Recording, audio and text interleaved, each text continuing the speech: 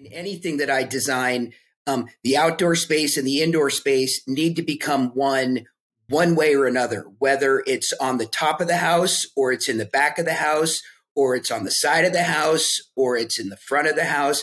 If you incorporate the indoors and the outdoors with sort of a disappearing wall, it helps make the house have an expansion that is, well, it's necessary.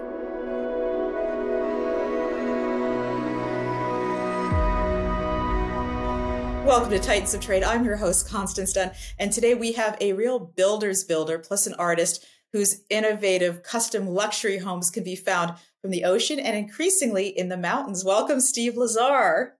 Thank you, Constance. Thank you for having me.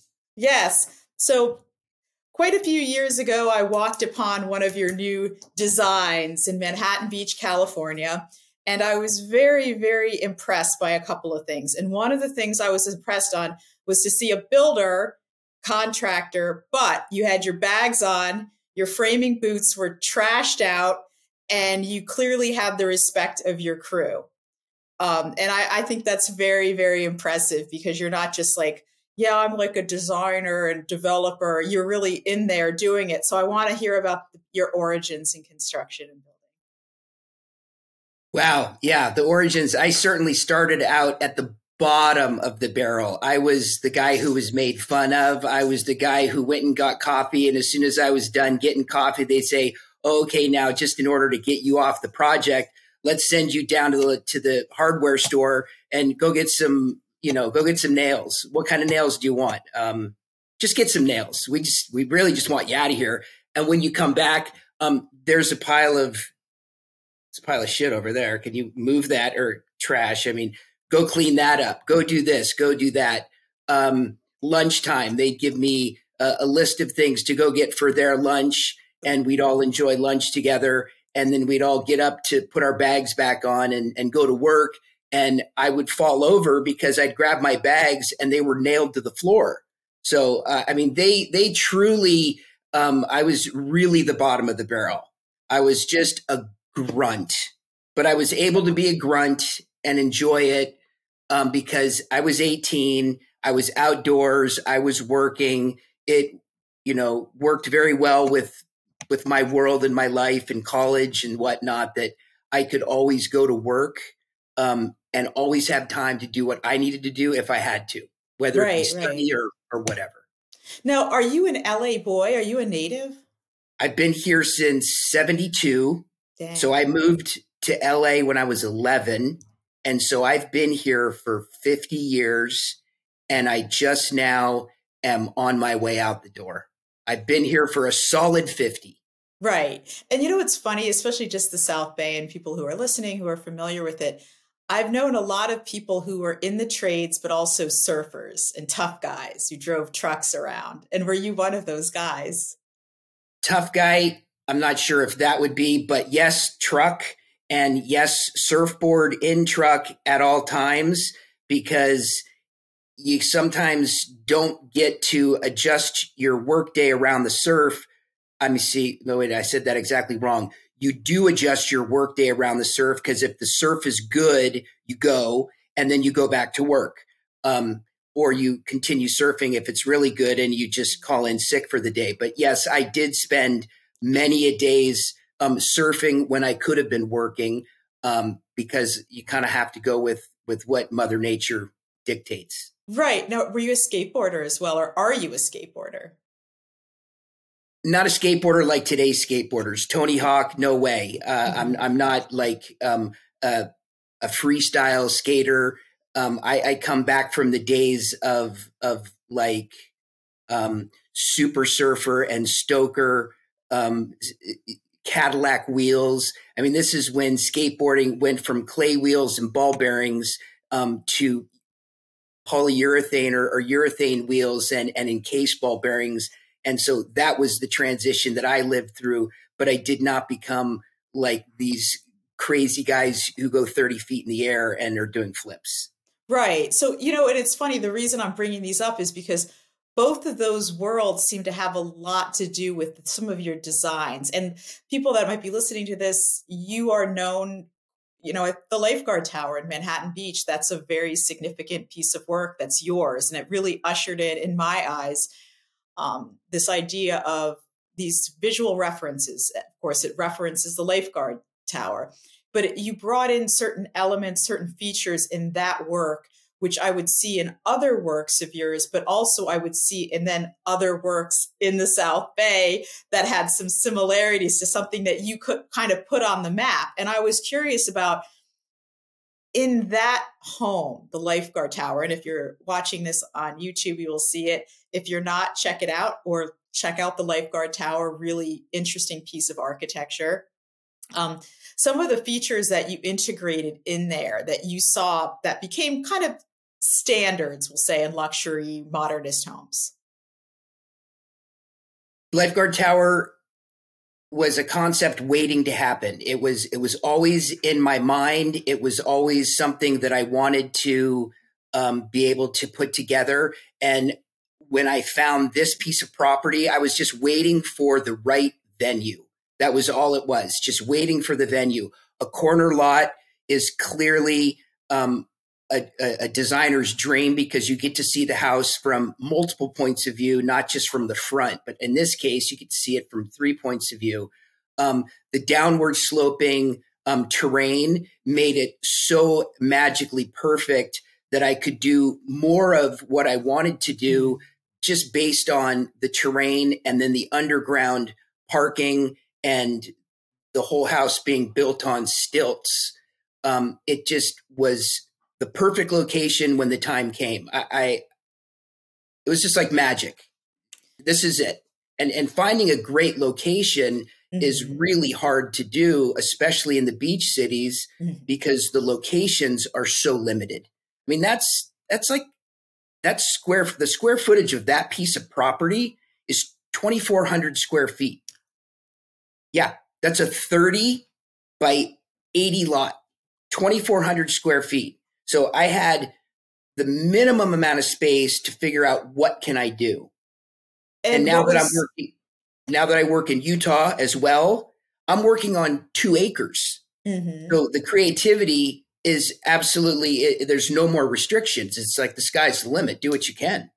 And so on the Lifeguard Tower, how much square footage of living space did you get out of that little lot? About 3,400 square feet, because it's layered into a basement and then a living level and then a great room. And then the crow's nest on the very top is one room with a bathroom, and then a walkout deck that's about 1,200 square feet with an unlimited view of the ocean from the south to the north.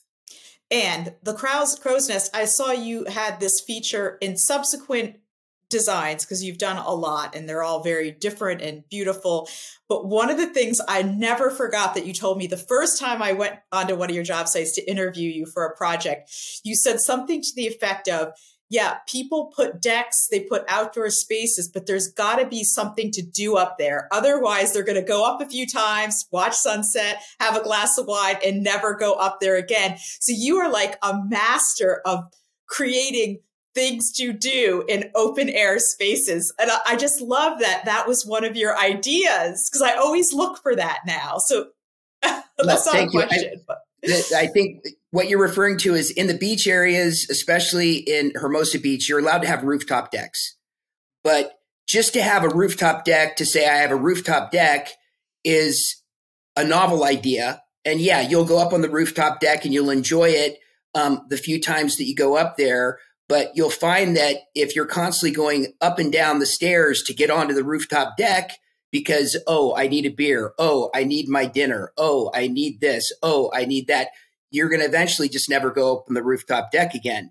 So the design of the Lifeguard Tower, because the way that the planning department allows you to design in this particular city is based on the elevations around you. So I was able to fit the Lifeguard Tower crow's nest up because the elevation is still within the 30 feet in the back, and it still works with the elevations in the front. The reason it's important to have a living space on top is that's where your music comes from. That's where you have a bathroom. That's where you have a built-in bar. That's where you have a television. That's where you have living space. That's where people can come in and out of the outdoor space through the living space. And it makes that upper deck so much more enjoyable. I mean, that's pretty much the best way I can describe it. And it becomes part of the house because oddly enough, another one of your homes, it was in Hermosa, and I can't think of the address right now. It was Manhattan Avenue. Yes, because it was one of my first articles or covers for Diggs. And I remember interviewing the family, and it was really cool. You were just a name to me. And the thing is that the homeowner, they loved that house so much. And she showed me the upstairs, the crow's nest, or what you did up there. And I remember just seeing how you had tucked storage space in there. It was like a Swiss Army knife. It was extraordinary. But she said, Saturday mornings and Sunday mornings, as a family, we are up here hanging out, reading the paper, drinking coffee. And I thought, what a beautiful space you created, that this is not just, forget an afterthought. I mean, this is a destination for this family to have these remarkable gathering spaces and unforgettable times up there. It just was so cool. It was also the fourth stop of a 4-stop elevator. So incorporating the elevator into the whole design from beginning to end was important. But yeah, in order to enjoy outdoor space, it has to straddle indoor space. I mean, it's critical in anything that I design. The outdoor space and the indoor space need to become one way or another, whether it's on the top of the house or it's in the back of the house or it's on the side of the house or it's in the front of the house. If you incorporate the indoors and the outdoors with sort of a disappearing wall, it helps make the house have an expansion that is, well, it's necessary, because if you're just enclosed by 4 walls, what do you have? At a window, you have a picture into the outdoors. If you have an entire glass wall, then you're missing a wall, and that's kind of a incredible feature. But if that floor also extends beyond that wall and you have a deck from that room, now your room has a vast sort of, it's like you're defying one wall of the room and the space becomes magical. And I love that. And this is for people listening. This is not just for warm weather locations, because you've recently moved to colder locations where you're doing the same thing. You're really just transposing these concepts into a different canvas. But before we move on from the lifeguard tower and some of your ocean, not just the lifeguard tower, it's a theme that you see in your work, in your portfolio. Up on the crow's nest, you do something interesting with windows, and that's another aspect taken from lifeguard towers. What do you do with the windows up there? You make all those windows are sloped at 7 degrees, which is the actual opposite of the base of the building is at 7 degrees. The posts that hold up the front of the house where you drive under the house to get to the garage are also at 7 degrees. So I flared them at 7 degrees because when in a true lifeguard tower, if there's glass, you put the glass at an angle so that it eliminates a lot of glare. So they can actually see what they're supposed to be protecting is people on the beach. So that was, you could say, whimsical or gimmicky or whatever, but I think it added to the definite flair of what the house did, because the house came out of the ground at 7 degrees. And then when it got to a certain collar point or area where it was kind of like, then it flared out at the opposite 7 degrees. And then I did the really, really narrow eave line where the copper came to a razor's edge. I mean, it comes to a point that is so sharp. So that was all just part of the feature to give it flair. Yeah. I mean, if you don't have flair, what do you got? You just got a box. Yeah, but it's more than flair. It's practical as well. And I'm sorry, the windows, there was something about them. They weren't just sliding windows. You have them like when you go to open the windows, there's something unusual about this Right. too. Because the windows are at an angle. There's two things. They have a material on the outside that's reflective, so that when you look up at the house, it's reflective. You can't see into the house unless it's nighttime. When the lights are on and it's dark outside, then you can see in. But when you look during the daytime, a lot of those were reflective glass pieces. And then the door, because the door is at the same angle, I had a hydraulic system where the main door was pieced into three pieces. It had two suicide doors that were opening towards each other. And before you could open those two doors, you'd have to disconnect the main top of the door, and it was on hydraulic lifts, and it would push up. So you would walk under the hydraulic lift and the two doors would open. And now in order to make this work really well because of weather, it was, of course, underneath an incredibly large eave so that when there was, obviously weather problems, it worked out fairly well.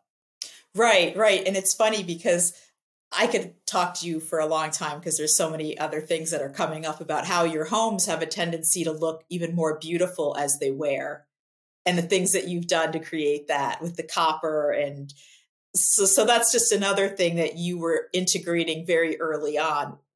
I want to talk about is it Deer Valley? Deer Vista is 10 minutes east of Deer Valley. So there's a little preserve, a little HOA called Deer Vista. Okay. And so I thought when I heard that you were building now in the mountains in a different territory, I'm like, wow, I think of him so much like a beach designer, beach builder. But what you're doing there has a lot of similarities to what you've been doing in your career in California. So I'm curious about how you're integrating the outdoors, how you're connecting indoor outdoor in Deer Valley, which is by Park City, around 20 minutes, right outside of Park City, Utah. Just 10 minutes east. Oh, okay, 10 minutes east of Deer Valley and 10 minutes east of Park City in slightly different directions. So the concept is very similar. The idea is a house should be evolving out of the earth. It instead of being placed upon the earth, if it's evolving out of the earth and it becomes sort of like connected to the atmosphere, I think it adds to the flair. The more indoor outdoor that I can create, the bigger the inside of the house becomes. Because if you're missing one wall and you've got a vista of mountains 50 miles away, then you have these rooms that are completely private to whoever's in the room, but wide open to the vista. So the indoor outdoor necessity is even more so because you can look in almost any direction and have a great vista.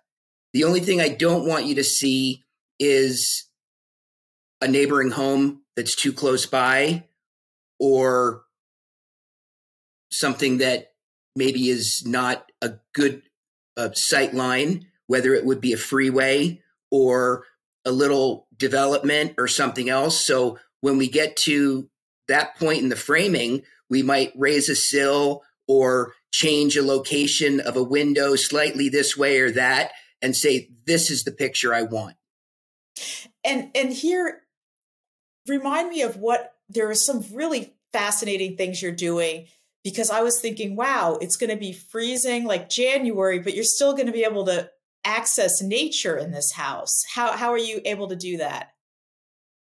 Well, other than just the winter months, I mean, all year round, Utah is an amazing area for outdoor sports, whether it's in the winter and you're snowboarding or skiing, or you're ice skating, or you're walking in the snow. I can't tell you how many people walk with snowshoes on or go cross-country skiing. I mean, it's clearly something I wouldn't do because it looks way too hard. But these are outdoor people. And then for maybe 2 months of the spring, in fact, right about now, most of Main Street in Park City is closed for about 2 months until the summer season starts. So this is the muddy season. So it's a little bit muddy now. and it makes it a little bit harder to enjoy the outdoors because the snow is melting and it's not yet summertime. So it's the muddy season. So there's not as many people around. But come summertime, hiking, biking, horseback riding. And then when you bring it back to the house, the whole indoor outdoor is totally important, because if you open up all the doors to the house and you bring the outdoors in, your house is just much more grounded in your atmosphere. Right, right. And didn't you do something in the house that you have like sliding walls of glass or something? And remind me of that. Yeah. Or you have On the far left and the far right of the picture you're looking at right now, the far right is the master bedroom. The master bedroom is surrounded by that focal point, which is a fireplace. To the left and to the right of the fireplace are bifold doors and glass returns, a glass clear story, so that when you open up those doors, then that deck becomes part of the bedroom. Similarly, on the left side, and a much smaller version, that's the guest suite. So notice the guest suite is clearly on the other side of the house. If you look to the right of the guest suite, you see a set of stairs right behind that very vertical glass. Those are the stairs that take you downstairs. Well, just beyond those stairs is a bridge that takes you from the great room to the guest suite. So as you walk across that bridge, it's almost like you're walking outdoors, because that atrium below you is going to have the capacity to have 20-foot tall trees and foliage. So as you walk down those stairs to go to the kids' level and just a whole other section of the house, you're walking through a huge atrium. Right. And that's something that I've seen before in your works. One of your homes, the butterfly house, I believe, had a tree inside it growing up. Is that right? Yes. The whole house, the whole butterfly roof house was designed around, again, this whole idea of how do we integrate indoors and outdoors in such a way that will make the house, it kind of has a special sort of an aura.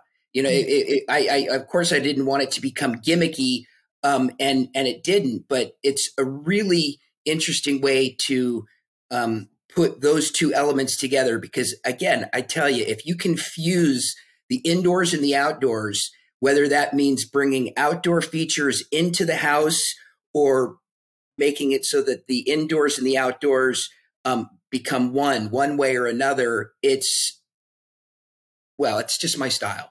It is. And one of the things that I happen to see on here is the amount of glass. So the glass, I guess, industry has innovated enough that this is feasible. I just think that's extraordinary, because 100 years ago, you wouldn't be able to have this in Utah. Is that accurate? I mean, what's going on?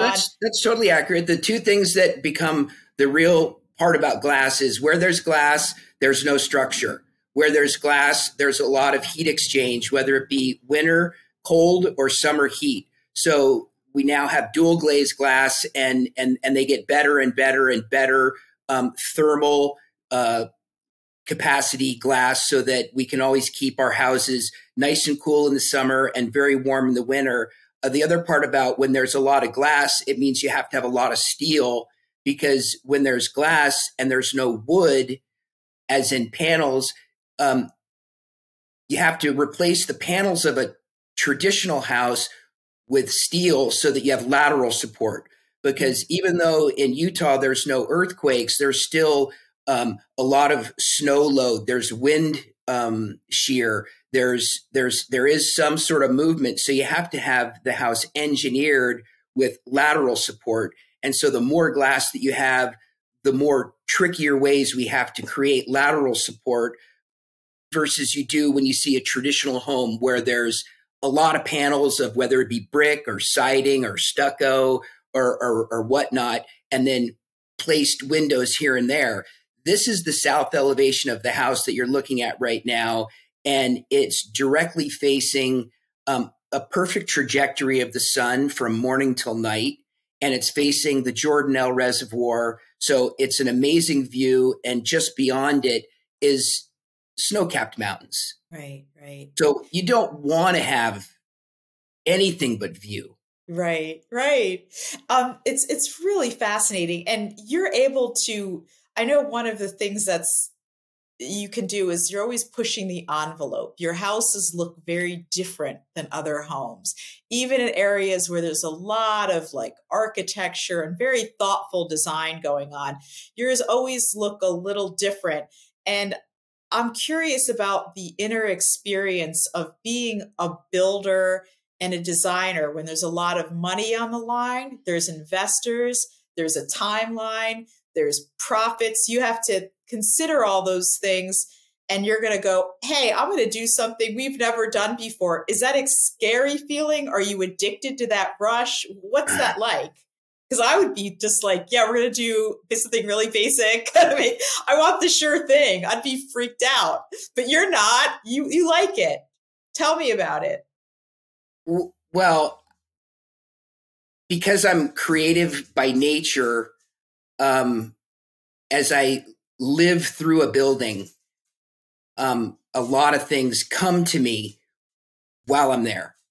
Okay. Oh my God, this would be so perfect. Let's do this. We'll do this, and then we'll let it do that, and then we'll extend it over to this, and then we'll do that. So, like for instance, at the house that you just had a visual of, that house, that piece of property had two different planes of topography coming together. So clearly, that was a water path for thousands of years through the entire HOA. Okay, and so, because those two planes came together, the natural inkling is to put a water feature above the house that pours into an area right by the front door.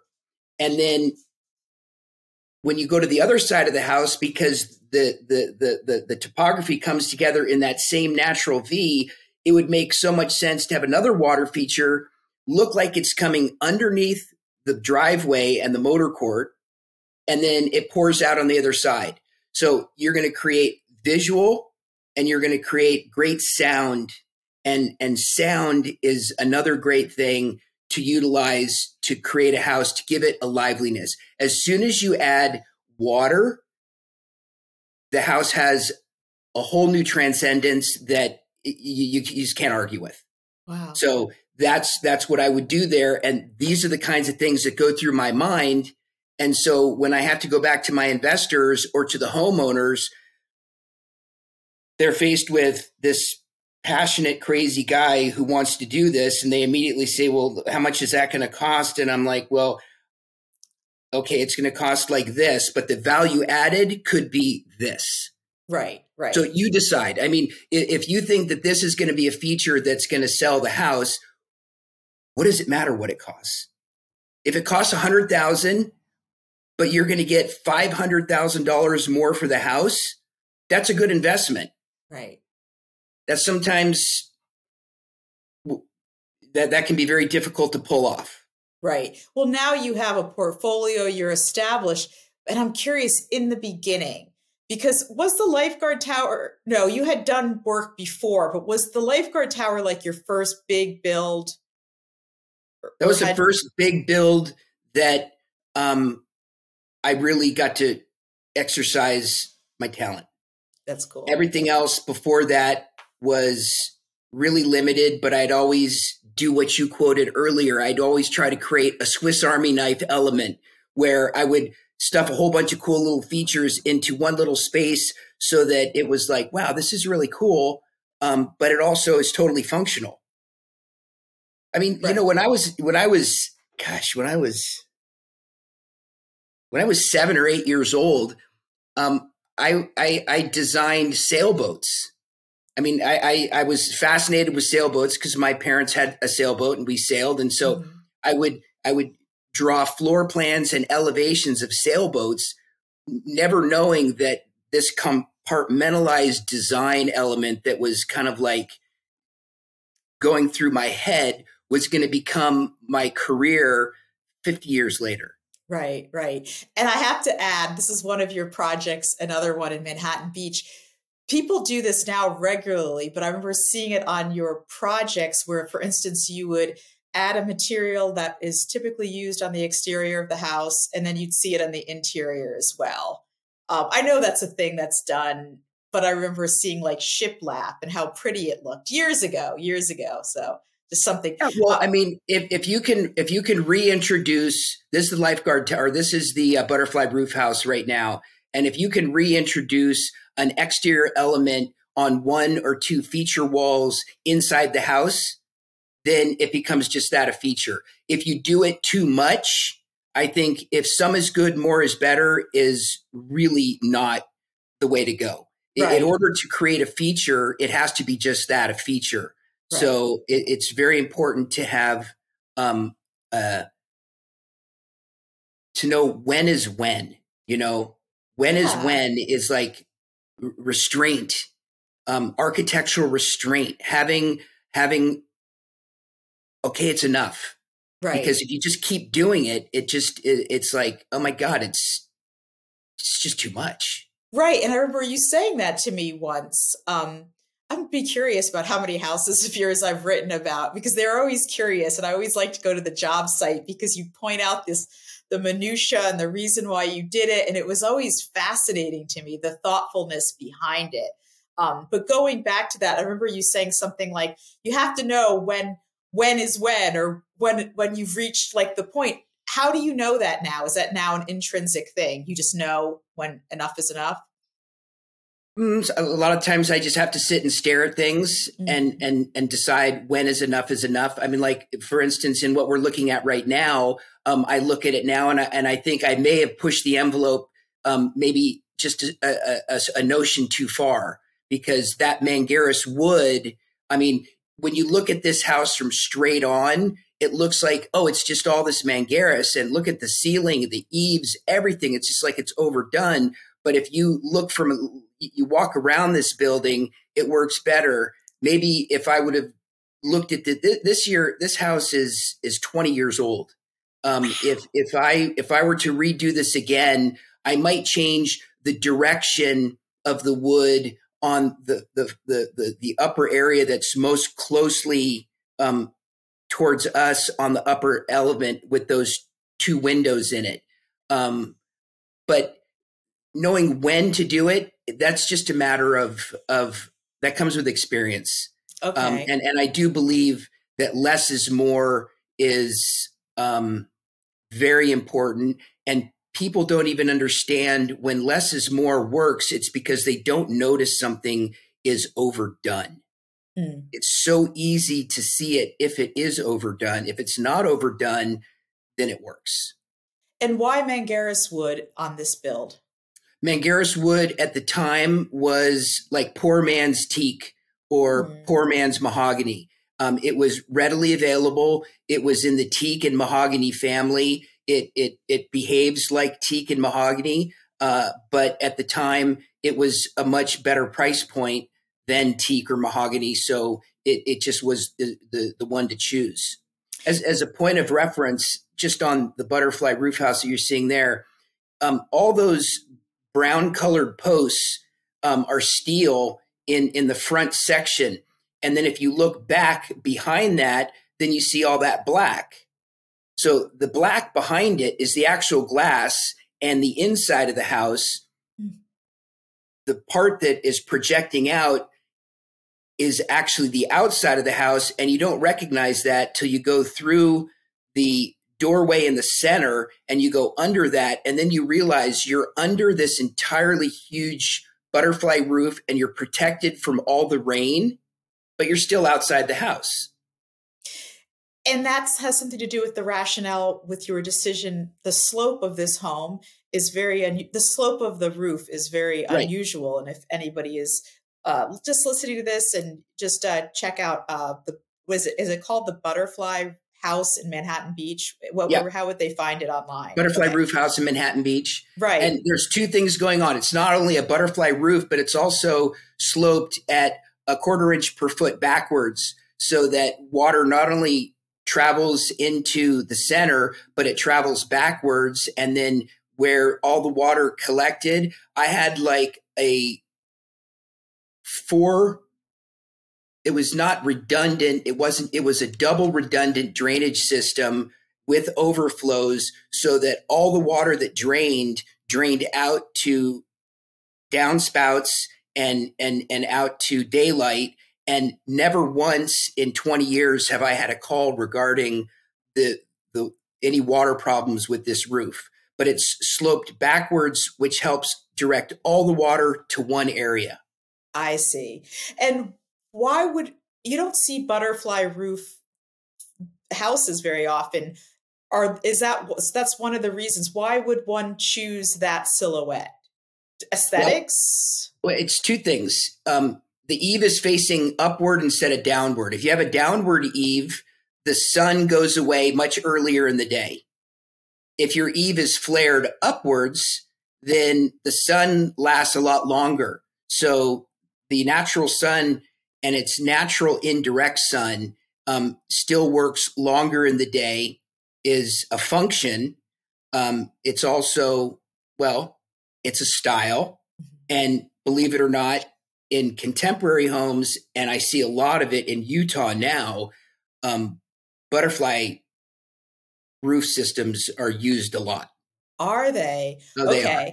Even with a snow load, you have to have a snow load of 200 pounds per square foot, and they're still used a lot.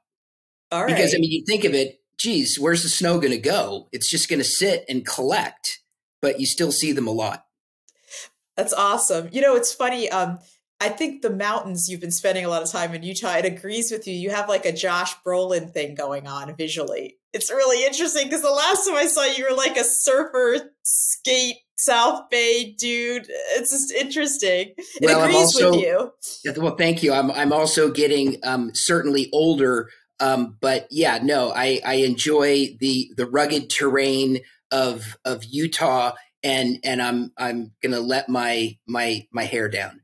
That's cool. Well, it's funny. I want to do a bonus round and ask you some quickie questions. All right. Okay, so I get like 10-second answers. No, they can be longer, but because I could talk to you about building and design, because it's very interesting going through one of your builds with you. The things that are pointed out, like I'll just add one more.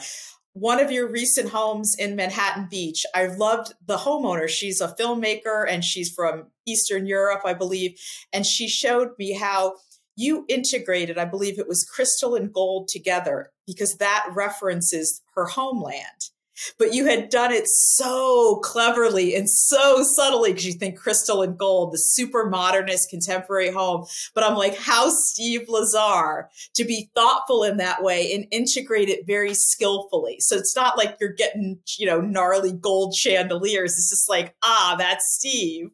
No, it was kind of a risky move because it was something that I knew would appeal to her. Right. But it was really pushing the envelope for me. And then on the same house, without really being a part of the original design, an idea came to me on the walkway from the pre-entry or from the street to the front door, and I made street lamps.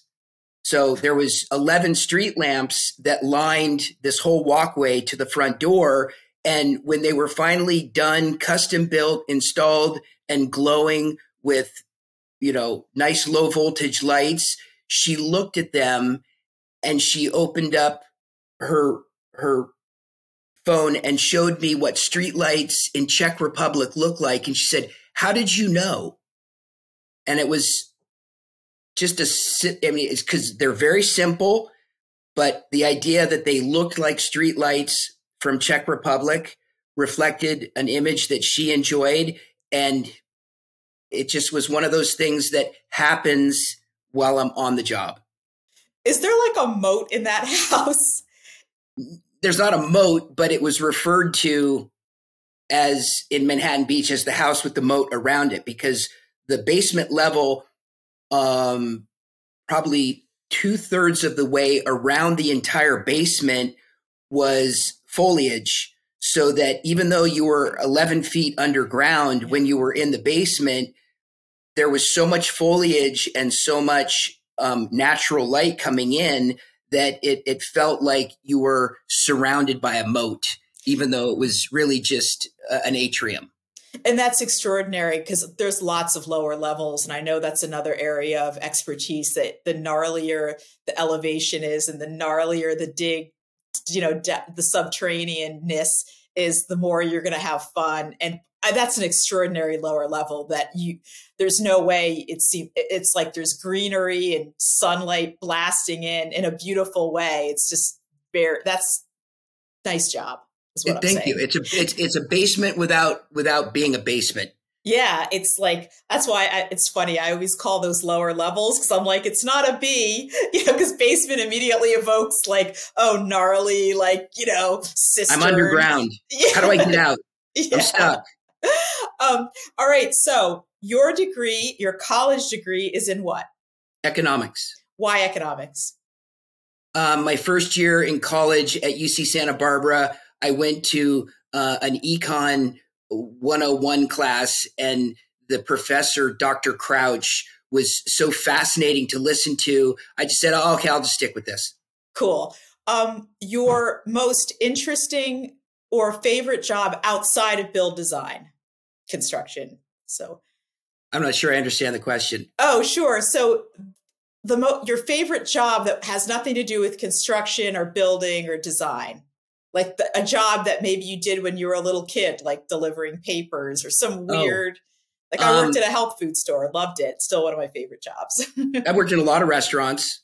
I was an actor for 11 years in the Screen Actors Guild, and that was great fun coming right out of college. Actually, that's partially why working in construction worked so well, is because I could come and go however I wished. So the crew that I worked with would let me come and go to auditions so that I could go and get jobs. And then if I, was out of town for 3 or 4 days shooting a commercial or doing something, they just couldn't wait to see how stupid I would look on television. So they would just laugh and say, sure, go do your thing. And we'll just make fun of you when we see you, on Kmart or whatever it is, JC Penney. What were you usually cast as back then? A renegade. Really? Like a biker dude renegade? A renegade, like a smartass, the guy who was always pushing the envelope, the guy who was always kind of like poking at you to try to get a rise out of you. I did a Nissan commercial where I was certainly that guy. I was, it was always kind of the same kind of a guy, just sort of an antagonist. Okay. So when you're stressed out and you're at a job site, what is something that you do to go relieve stress? Do you go Breathe. Breathe? Breathe. You don't go like stuff a quarter pounder down your mouth or something, or eat, or that's very good. I've learned, and this has taken me like 35 years. The biggest problems that I incur on a project are inevitably going to become a feature that I'm going to be really happy with and how they turn out. So I rarely get my panties in a wad when something goes south. I might have to put out the immediate fire and get to the point where, okay, we're okay with the inspection, the inspector's happy, the engineer's happy, the building department's happy, and we can do this. But I don't get myself too wound up. That's taken a lot of years to figure out, because some of the worst things that can occur on a job site can inevitably become the finest features. The thing that you love the most about your job? It's 100% me and the guys that are working on it. We're a team of little sculptors, and we have this crazy piece of terrain, and we spend months digging it up and making a complete mess of it, and then we spend another 16 months turning it into something.